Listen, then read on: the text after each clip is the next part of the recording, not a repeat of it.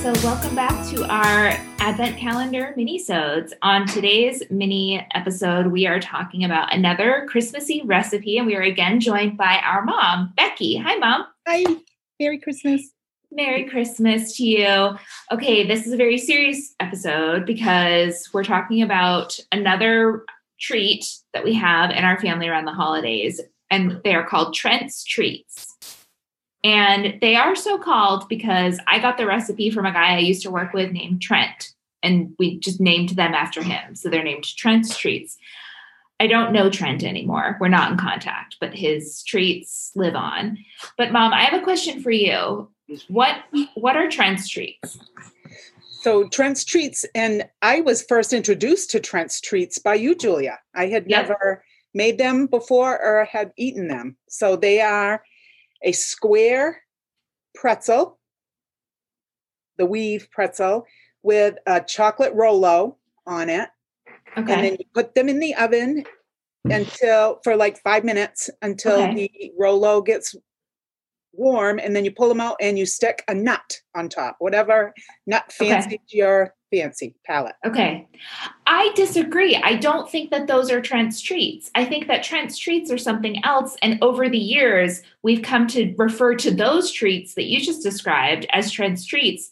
But the actual Trent's Treat is a Ritz cracker with peanut butter and then topped with another Ritz cracker dipped in chocolate with an M&M on top. I don't think I like that. I thought the pretzel thing was something you had got from someone else. Could be. But you think that I think you introduced me to those, and we called them Trent's Treats.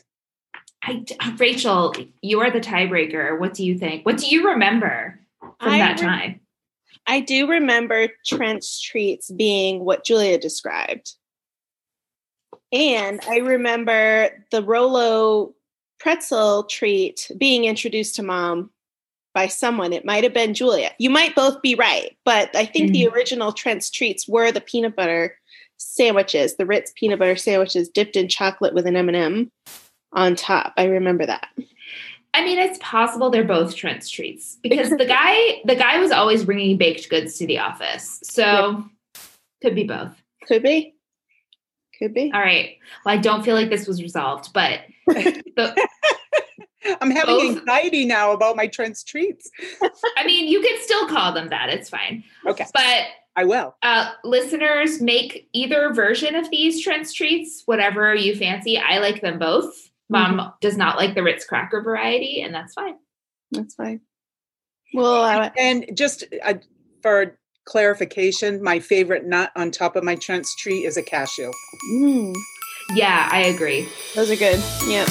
A peanut is good too. Yep.